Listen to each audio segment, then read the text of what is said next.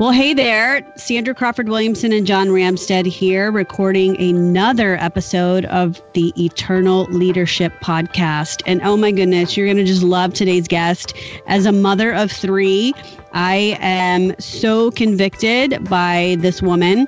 She talks a lot about the phases of your child's life, you know, the preschool phase where they need to know that we see them and we know them and they see us, and that they know they're recognized, and that's how they get their sense of security.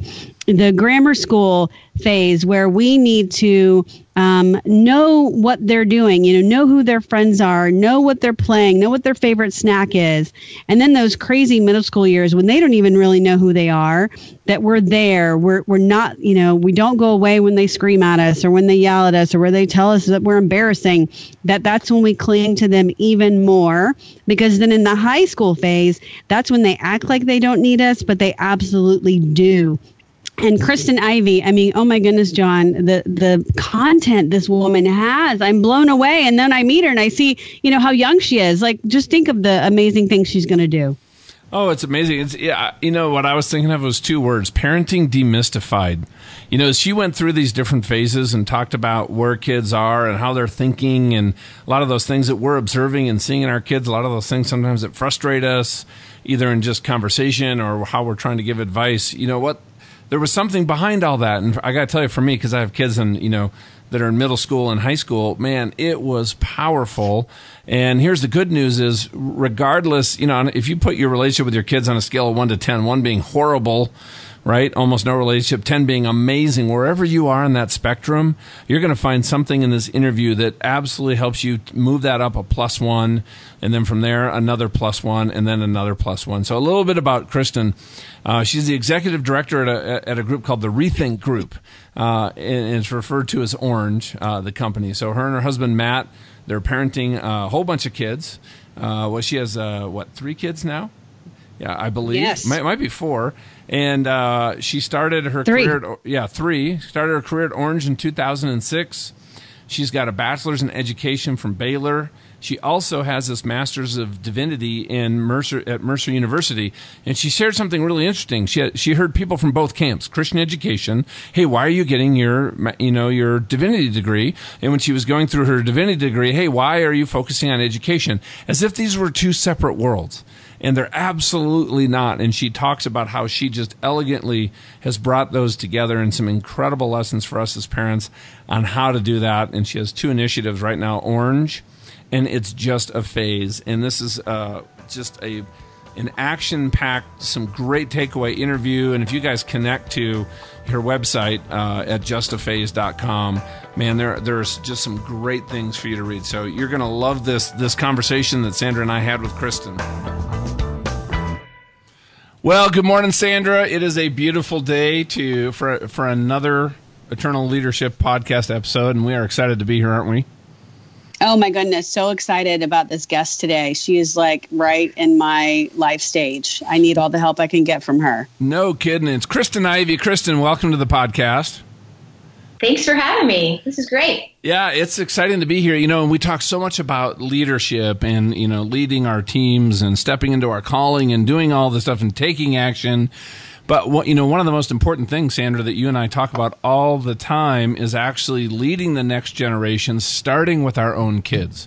I have 3 boys. They're 20, 18, and 14, and all kinds of crazy things are happening in our house.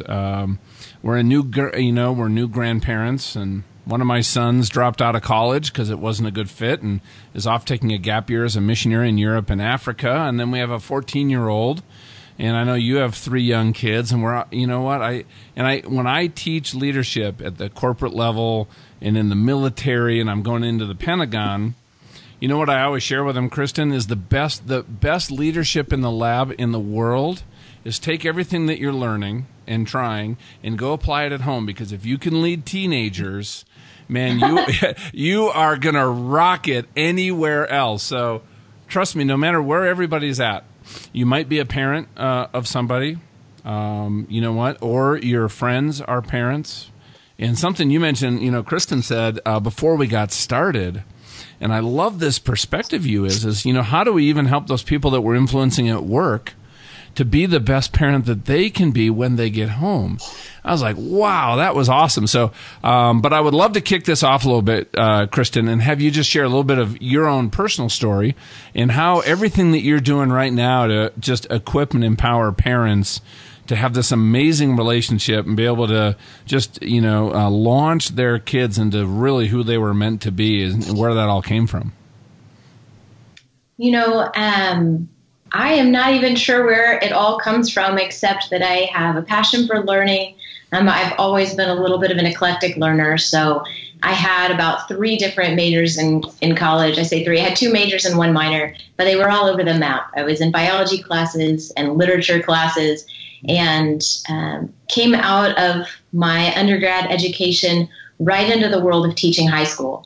And so I started out teaching high school, which is something I love when you're saying if you can communicate what you're talking about in front of teenagers, you will win anywhere. Yeah. I definitely think that there's some truth to that because teaching high school classes, you learn very quickly that your listener isn't just going to tune in because you are smart or you have something to say.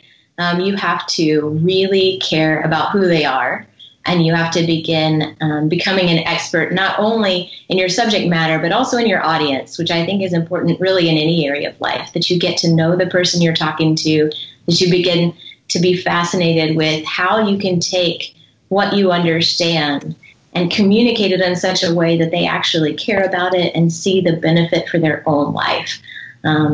And that's just an extra step, I think, in communication and really in leadership in general anywhere. I found that what was true in the high school classroom teaching sophomores and seniors is the same thing that's true in leading adults as well, or any age group. If the information that you want to share with somebody isn't going to help them win, they may not really care about it. And so it's on you to go figure out as much as you can about that other person and how what you have to share will help them win so that you can bridge that gap and help bring them along the journey.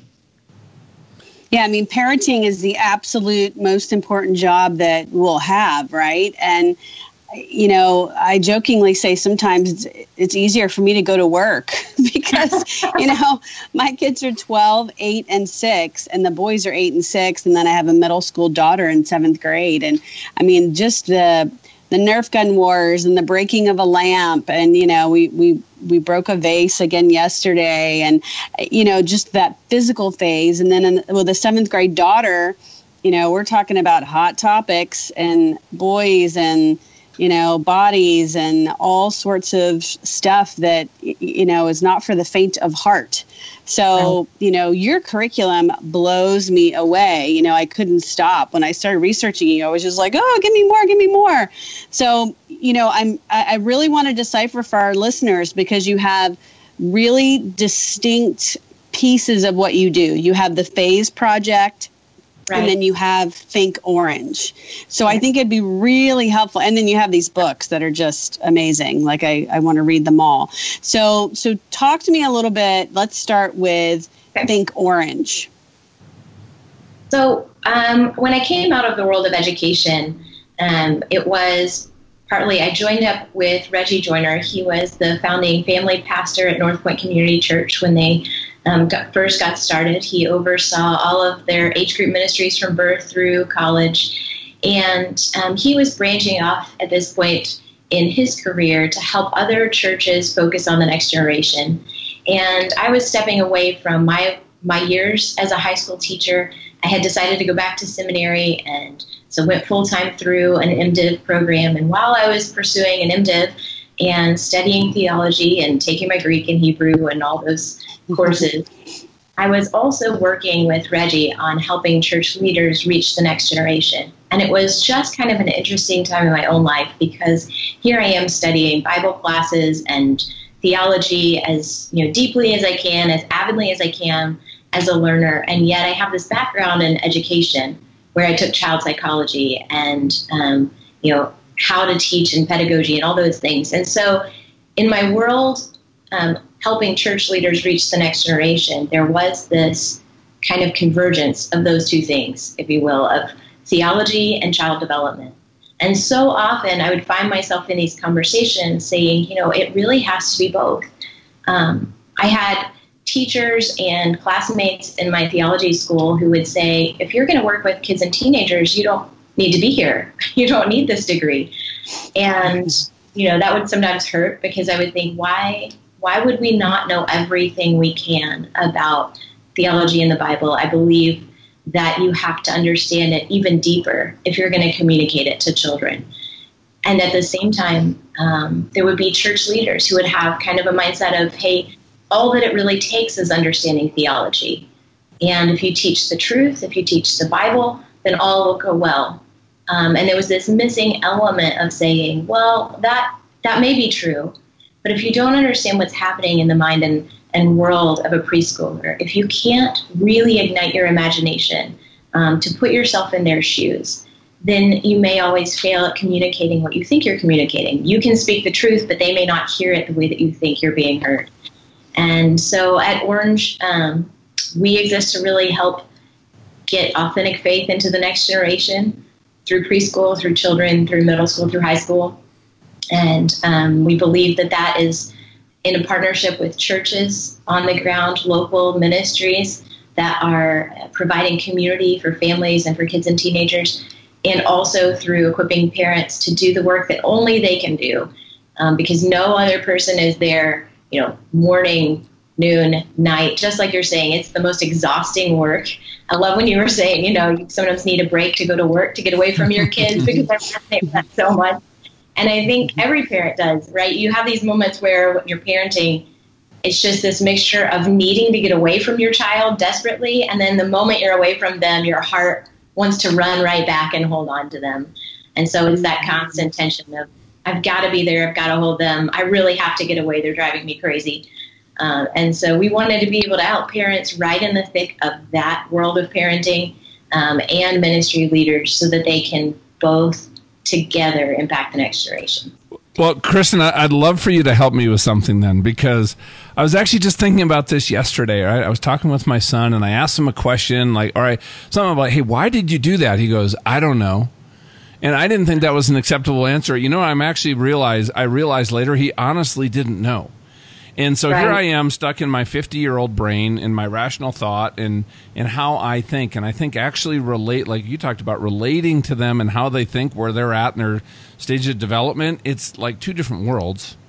And I would love your insight on, when we're communicating to younger kids, elementary, middle school, high school, what are some things on like how they're thinking, things that we need to be aware of? I love this, what you're talking about with convergence, so we can actually take some of these conversations, the messages, the things we want to share with our kids, and have it actually land in a way that they can use it, that actually works for them. Does that make sense?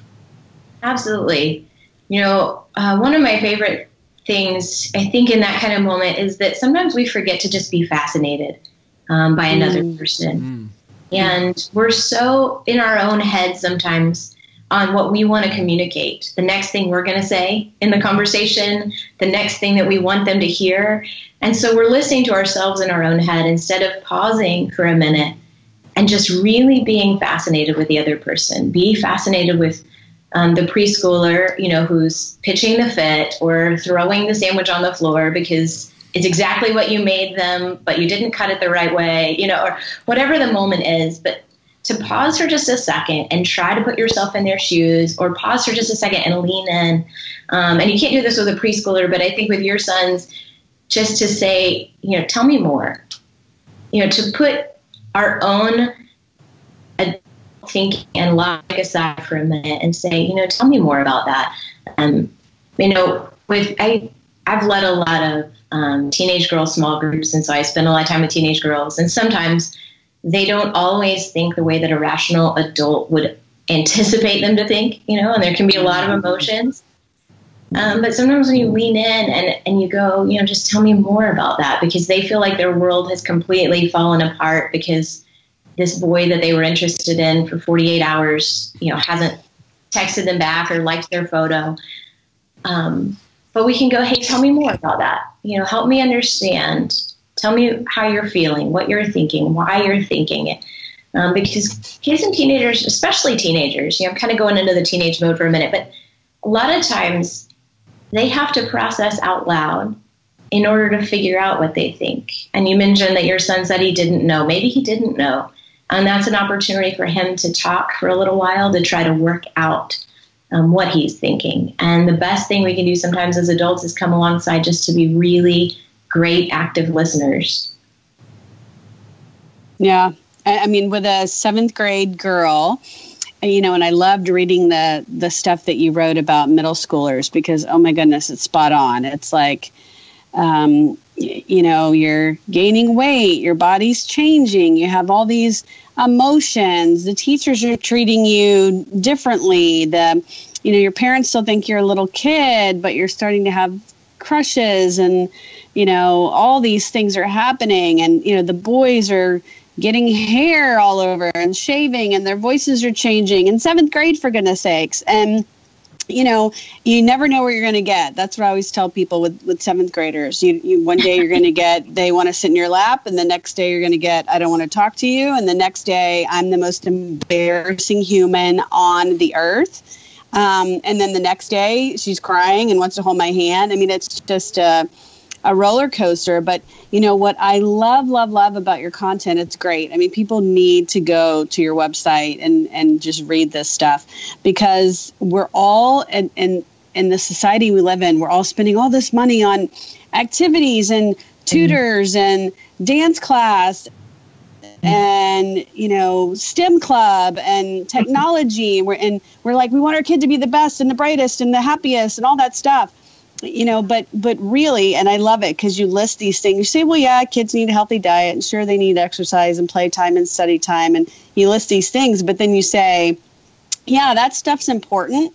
But really, every kid, no matter their age, location, sociodemographic makeup, what country they're in, what their parenting situation is, the one thing they need is, you say, every kid needs for you to show up. Yep. And you go by phases on why that's important. Could you talk about those phases? Because I just love that. Yeah. Like in preschool, why it's important and, so forth. There's definitely nothing that can take the place of helping a child be known. And it's so much more important. I think every person. And Kristen, when you say be known, what do you mean by be known? That they feel like somebody sees them and sees value in them. And I think even adult person, right, has that longing to be known, for somebody to see them, to value them, to appreciate what they have contributed. To be affirmed for who they are and what they've done. Absolutely. Everybody feels that.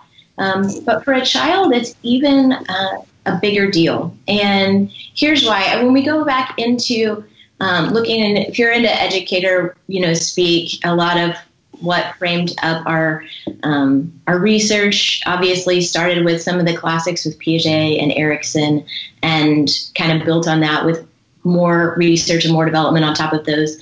But it's going back to this idea that as a child comes into the world, they really are forming their opinion of themselves by the way that they see other people see them. Mm-hmm. And so in order for a child to know that they have value, that they were created in the image of God, they need to feel like they see adults and they see other people who see that in them and who value that in them. And when a kid is even 2 years old, they're really becoming aware of who they are and what their capabilities are. And part of that is the way that they feel and watch and observe other people react to them and respond to them and treat them. And the same is true all the way up through adolescence. So there's nothing really that substitutes for showing up to be present and help a kid feel known. And I think, what you're asking about in the through each phase. So we broke out the first 18 years of life in the phase project. We basically said this: there are about 938 weeks from the time a child is born until they graduate and move on to what's next. And if you're an adult in a kid's world, you have a number to those weeks. And as a mother, there's a part of this that got a little bit depressing for me, because it's, you don't really want to think about the limit to your time, because then you just want to run and go hold on to your kids and stop them from growing up and say, please, please, please just stay 6 forever and ever and ever. Yeah, and it goes by way too fast. It and you know what? I will say this, though. I think it snowballs because everybody tells you in that first year that it goes by fast, and you're thinking this is the longest year of my entire life. So I like to say it moves slowly for the first, few months to a year, and then it picks up pace. And I've definitely experienced that in my own parenting, that the older my kids get, the faster time seems to move. Yeah. And there's just a trick to it. And I don't know how that all works, but time does pick up pace. And each phase of a kid's life, though, has distinctive opportunities that you can leverage to influence their future. And they're different from the opportunities at any other phase of life. The opportunities that you have with a 4-year-old are different than the opportunities you'll have with a 12-year-old. And it doesn't mean that, if you've got a 17-year-old and you feel like you've botched it so far, that's too late for you. There really is an opportunity at every phase for an adult to lean in and be present in a way that will change and shape a kid's future. Children are actually incredibly resilient. And so one of the things that's encouraging is the way that kids will give us the benefit of the doubt and bounce back from really difficult situations in ways that are amazing. So don't ever feel like it's too late. It is never too late to lean into a kid's world. That's really great advice, because there's so many working parents out there who I think sometimes just are so beaten down and, I can't do it and it's too late. And, I have to have childcare and I have to work to, support my family. But every single moment counts. That's what I took away. If it's literally 7 minutes between the time you get home and when they fall asleep, you still have an opportunity. You still can make the right impact. Yeah. And it's, the small things over time that add up. Right. A lot of times as parents, I love that you're pointing to that parent guilt, because we will look at our biggest failure and obsess over it. And our parent guilt doesn't make us better parents. But we have got to give ourselves grace and go, you know what, that wasn't my best moment. And all of us as parents, I mean, if you're honest, we have all had some moments that we would look at and go, hey, look, that was not great. I was not good there. I didn't do right by my kids. But our kids need us to push through the guilt or push through those things that we feel like we're failing at, just to show up and try again to do one small thing in their world. Whether that's just saying, you know what, I'm going to go out and take you to lunch once a week, and we're just going to listen and talk about whatever you want to talk about, but we're just going to put this on the calendar and go to lunch. And I think you were also kind of pointing at how busy we are a minute ago. You were talking about all the activities we have our kids in, all the things that we're trying to juggle. And I definitely resonate. Well, let me kind of. Well, I was going to build on that too, because not only just being busy with the kids, but just being busy professionally. I got to tell you, for myself, right? And some good parenting wasn't modeled for me growing up.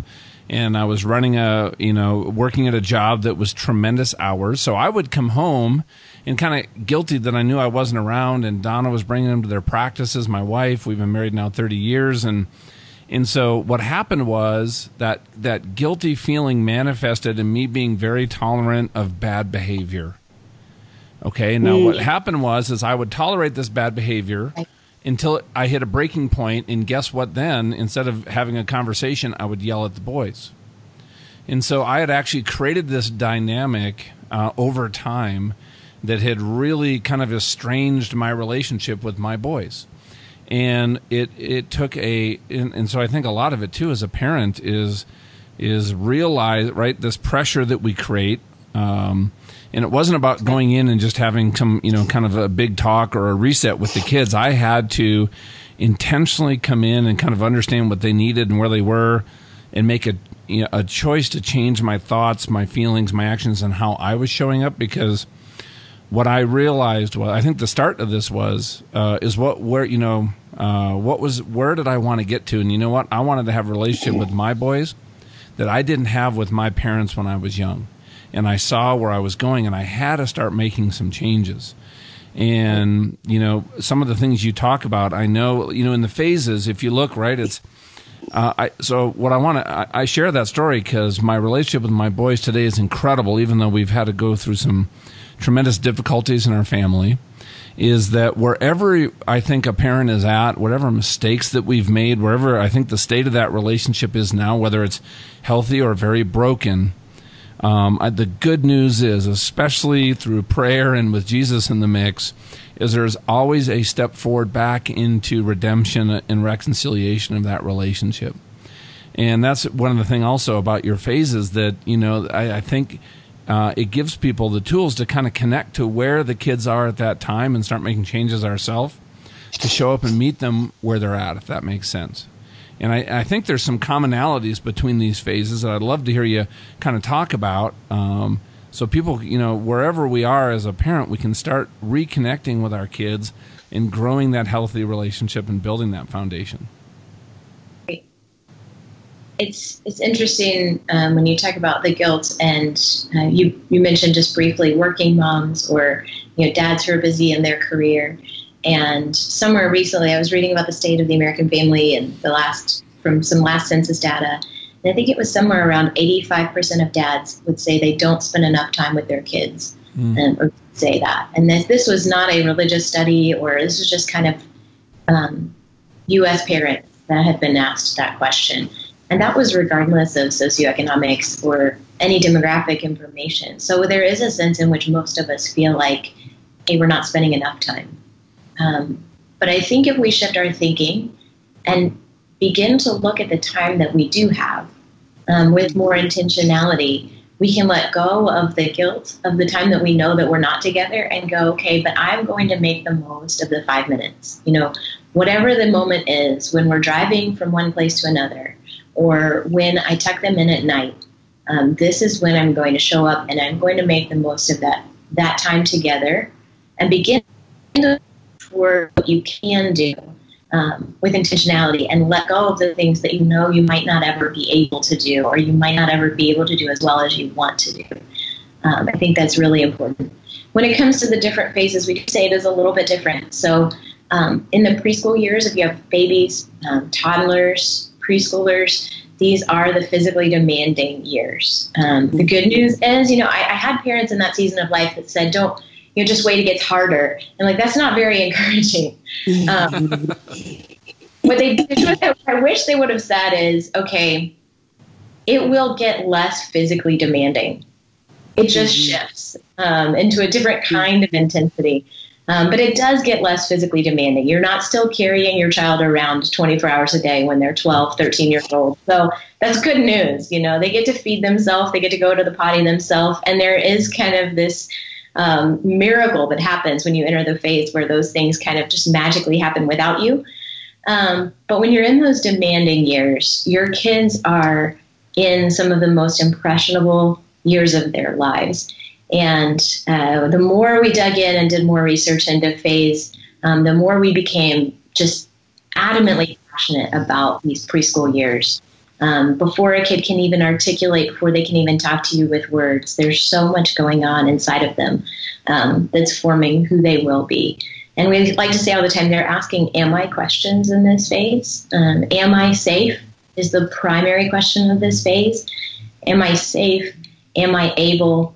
Am I good? These are the kind of questions that a preschooler is asking. And so your primary role as a parent or as a volunteer, as a leader, as any adult that engages with preschoolers, is to help answer that question in the affirmative by embracing their physical needs consistently.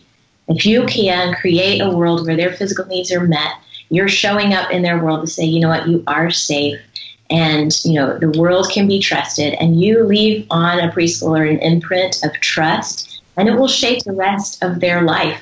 There's all kinds of articles written about that, but the more you can impress on a preschooler that sense of trust, that they can trust the world and that they are safe, you are doing a remarkable work. In the elementary school years, these are really kind of fun, sweet years right after they're able to do everything by themselves, but right before all the emotions of puberty kind of kick in. And then this season of parenting, it's important to realize that our kids are wanting to discover more about themselves, that they're wanting to know, do I have your attention? Do I have what it takes? Do I have friends? They're asking some more personal questions as they begin to come into a sense of themselves. And one of the most important things that you can do as a parent, as a leader, when you have an elementary school kid, and this kind of seems weird, like we're overstating something here, but we say it's to engage their interests. And if I were to really even simplify that even more, I would just say play with them. In these elementary school years, it is so critical and valuable that you laugh together and that you play sometimes and that you just have a lot of fun. And it feels like I'm making a big deal out of something that's so small. But before you hit middle school and adolescence, it's just critical that we have a play history together. Because playing together does something nothing else does, and it deepens our connection. It deepens our relationship, so we can look back when, rough waters hit and storms hit and things kind of become tumultuous. We can look back and go, hey, we have memories together where we just had fun, where we laughed, where we played. And there's just a lot to be said for the way that you hang out and just enjoy each other in that season. In middle, yeah. I love the way you say it. You say that we should just be fascinated with who they are at that stage, and that they're discovering a new idea and a new experience, every day, every moment. And they just want us to kind of go along and discover this new stuff with them, and to be, even if it's like something we've done every day, the rest, for our entire lives, to be excited and surprised and like, oh my goodness, look at this. Look, you can hit a football off of a tee now. That's amazing. And to have that energy and that excitement about, these new things they're discovering, and that builds the trust for a lifetime. I love that.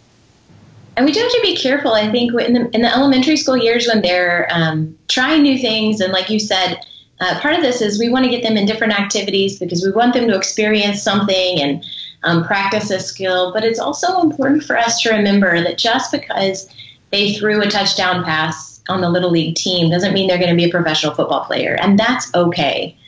It's okay to just celebrate the past for what it was, that they had a really great moment in this stage of life. And we love to watch them play. We love to watch them exercise. And it doesn't necessarily determine who they're going to be, 20 years from now, 30 years from now. We can just enjoy the moment, encourage them in the work and the perseverance, in the effort that they're taking, and not necessarily kind of jump forward 30 years, which is a tendency that I know we all have.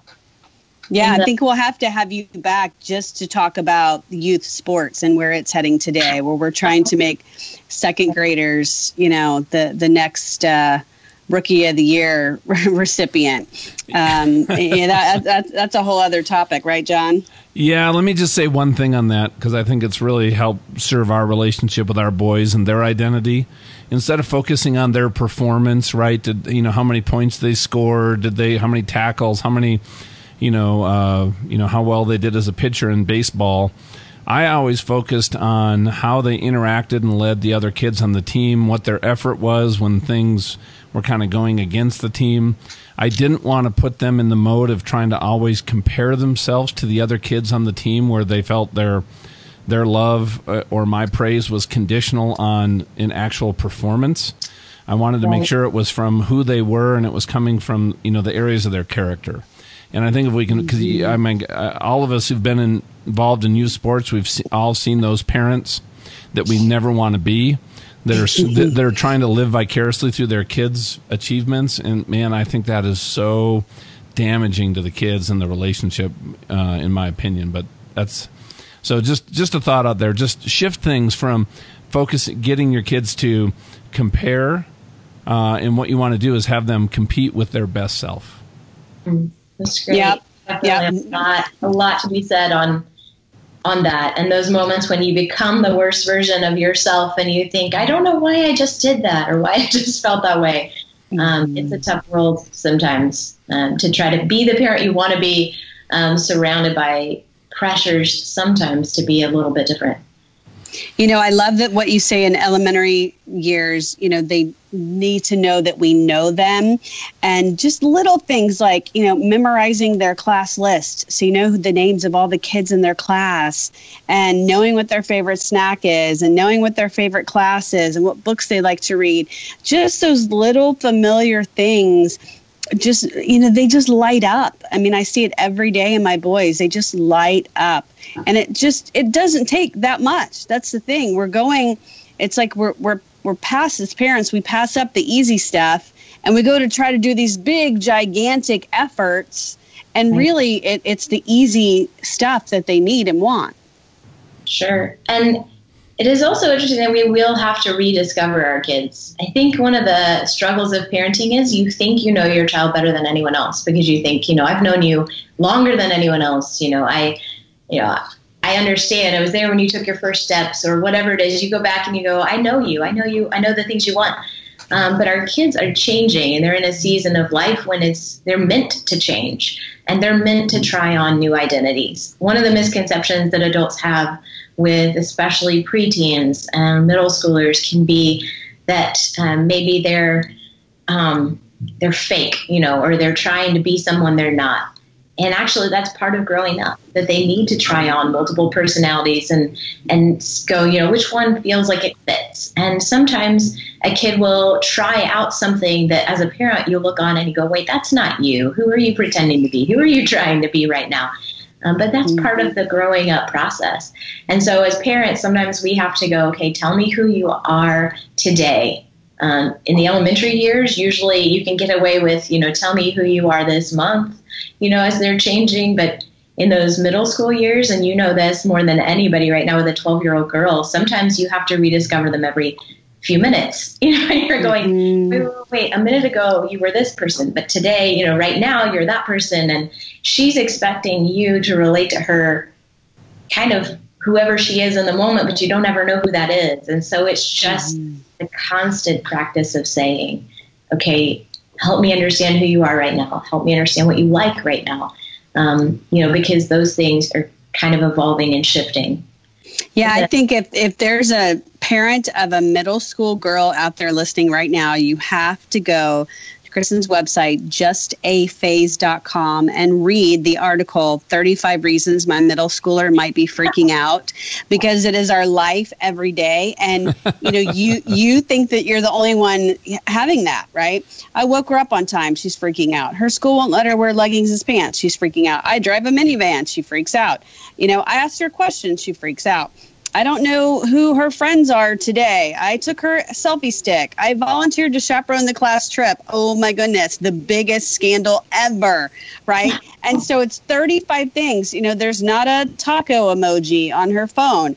I'm embarrassing. She wore the same shirt today as a friend. I mean, it's hilarious because, you know, I woke her up on time. I didn't wake her on time. She has the same freak out reaction to both. So it's a funny article.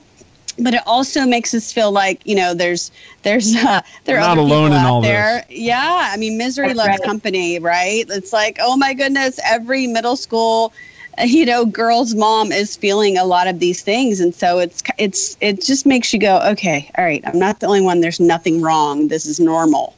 Right. I had a friend of mine who's actually written a lot about adolescence and does a lot of work with adolescents, and so. It's interesting because she's been in this world for so long, and she's now the mother of a middle school girl. And she texted me, I just went to our texts from the other morning. She said, I need to rewrite all the things I ever wrote for parents on teenage girls, starting with the age of 8, and just add a lot more cussing. Yes. Well, it's just, you know, they need predictability because they're changing. Their bodies are changing. Their brains are changing. Their hormones are changing. Everybody's changing around them. And so what they really need us to be is their solid, predictable rock and not react. And that, you know, I'm a very reactive, passionate person. And so I literally have this technique. I bite the inside of my mouth and I just stare at her and I try to like slightly nod and raise my eyebrows because of what I want to, say is like, oh my gosh, are you kidding me? But I have to be calm and predictable and be her rock because she's swirling, right? So I can't also be a swirling reaction.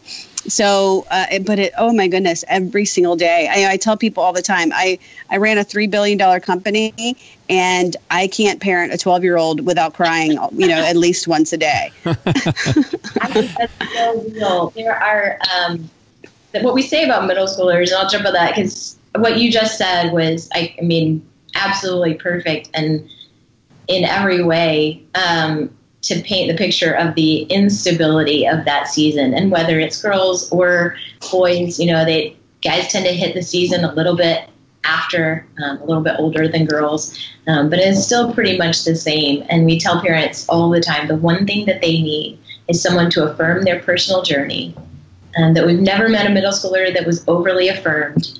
If you want to know what you need to do as the parent of a middle schooler, is to take everything you think you should do to affirm their personal journey and multiply it by about 100, because you are huge in their worlds. And when you've got all the multiple things going on in your own life, maybe you're parenting other kids, maybe you have a work or career thing that you're pursuing over here, you've got all these, plates spinning, and they're kind of just one thing in your world.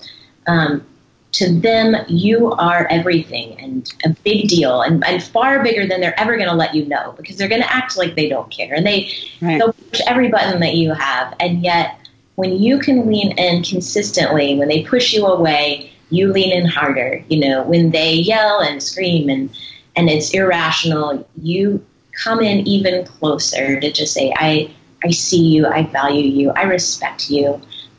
You see the best version of them and keep reminding them of the best version of themselves and who you see that they can be in those years. Be that anchor, just like you said, to affirm their personal journey again and again and again, and to model for them forgiveness and letting go of their worst behavior.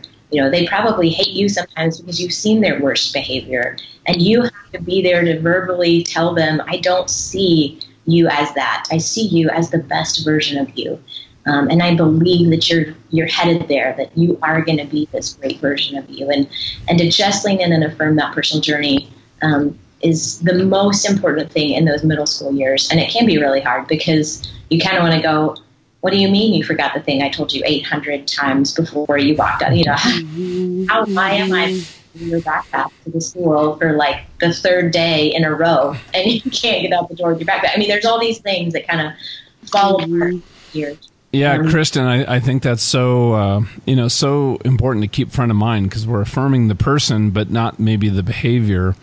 And, and here's a question I'd love to kind of end on with our time, because is, from, let's say, 8th grade through 12th grade. And this is something my wife and I have really tried to be intentional about. And that is really developing our kids' own, sense of identity that's authentic, that they have confidence in, but also their faith. Because their faith can't be, their mom and dad's faith. It has to be their own and has to be personal. And what are some things that we can do to really impact their identity and their faith as they're kind of going through the, those phases, as they're really kind of stepping into, their own self and kind of creating that independence and sometimes feeling like they're pulling away a bit? Well, in order for a kid to be independent, they have to pull away. Yep. And that's what hurts. And that's what's hard.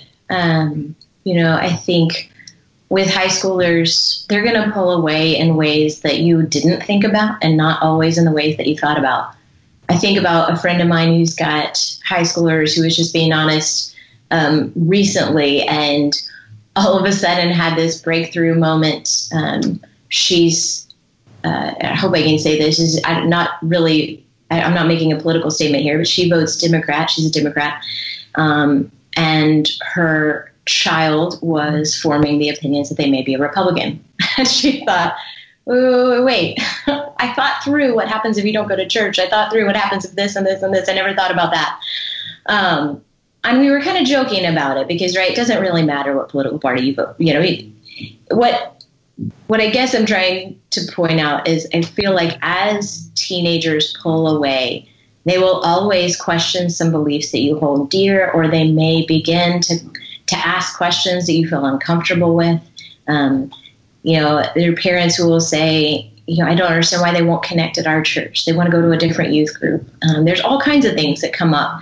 And it's just important, if you want them to be an adult who's an individual with thoughts of their own, that means they may think differently than you. It may mean that they choose to believe something not exactly the way that you believe it.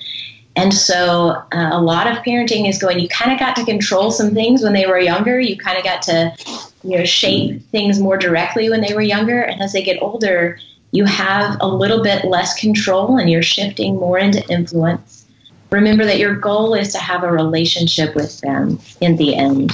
Not that they're going to be a mini you that thinks exactly like you or chooses exactly like you would choose all along the way, but that you still have a relationship with them and that you hope in the end that they come to believe in God on their own, that they have an authentic faith. And it'll take a different turn than your journey. It'll be their journey. And the hardest thing you can do sometimes is watch someone else's journey. And you can't control it. You can't do anything to, manipulate the circumstances around them or change the decisions that they're going to make. As much as you would want to, that you have to kind of go along for the ride and go, I'm going to pray for you.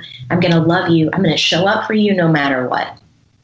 And your own life, your own devotion to God is something that they're going to see.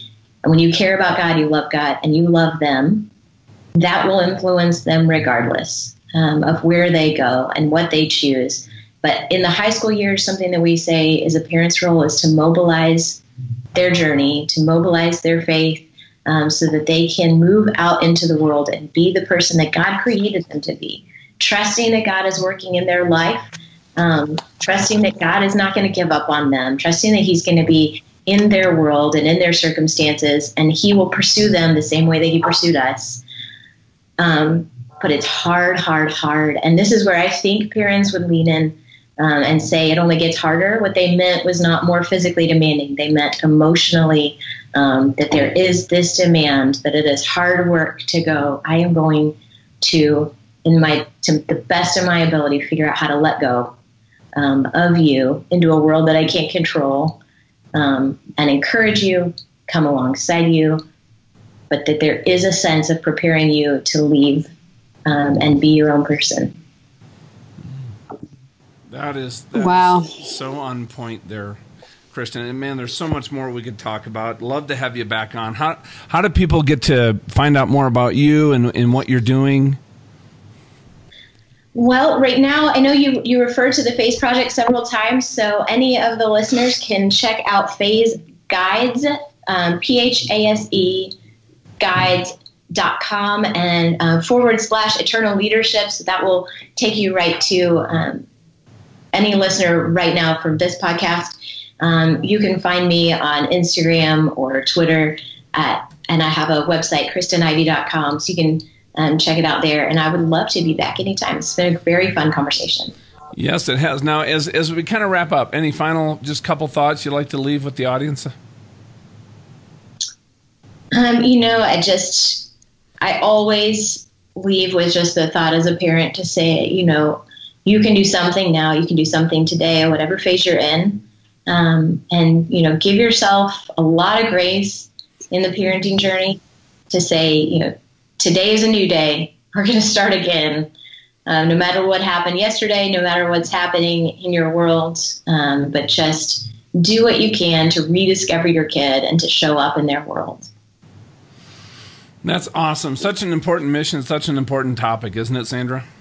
Oh my goodness. It's just so, I've teared up several times because we can't give up. Every moment counts. They want to absolutely know that we know them, we see them, who they are, even when they mess up.